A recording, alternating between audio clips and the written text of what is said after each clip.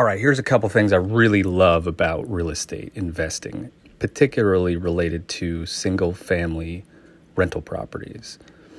So my rental properties allow for me to write off depreciation against income.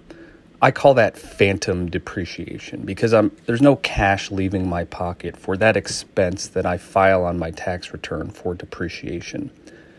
However, even though cash does not leave my pocket, it still is put up against the income to determine taxable income, which in the case of most rentals, especially in the first 10 to 15 years of that depreciation schedule, are going to allow for you to basically have a net zero tax impact. So you make $500 a month from your rental property, you keep $500 from that rental property. There's no tax impact because of the phantom depreciation.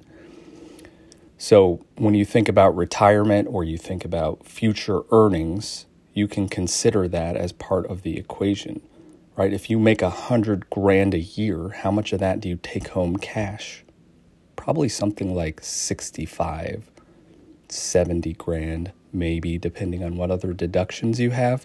Well, if you take home $100,000 in rental property and rental income, you get to keep all of that, especially at that earlier end of your depreciation schedule. And if you move past that depreciation benefit, you can always buy another property. You could use a 1031 exchange, and you can move those properties, any equity from those properties, you could not have to pay taxes on it, and you can move that into buying a new property.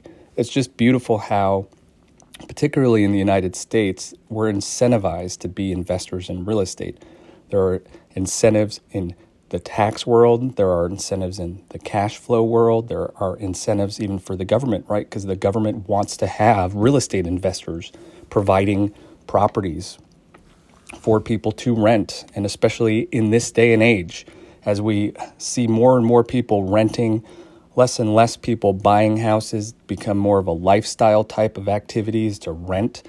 Well, who's going to provide those rental properties? We don't want the government providing those rental properties, do we? We're not going to be in the USSR. Like, we don't want, because that housing is always not very well established. And yes, I agree, some rentals are slumlords and need to be, improved.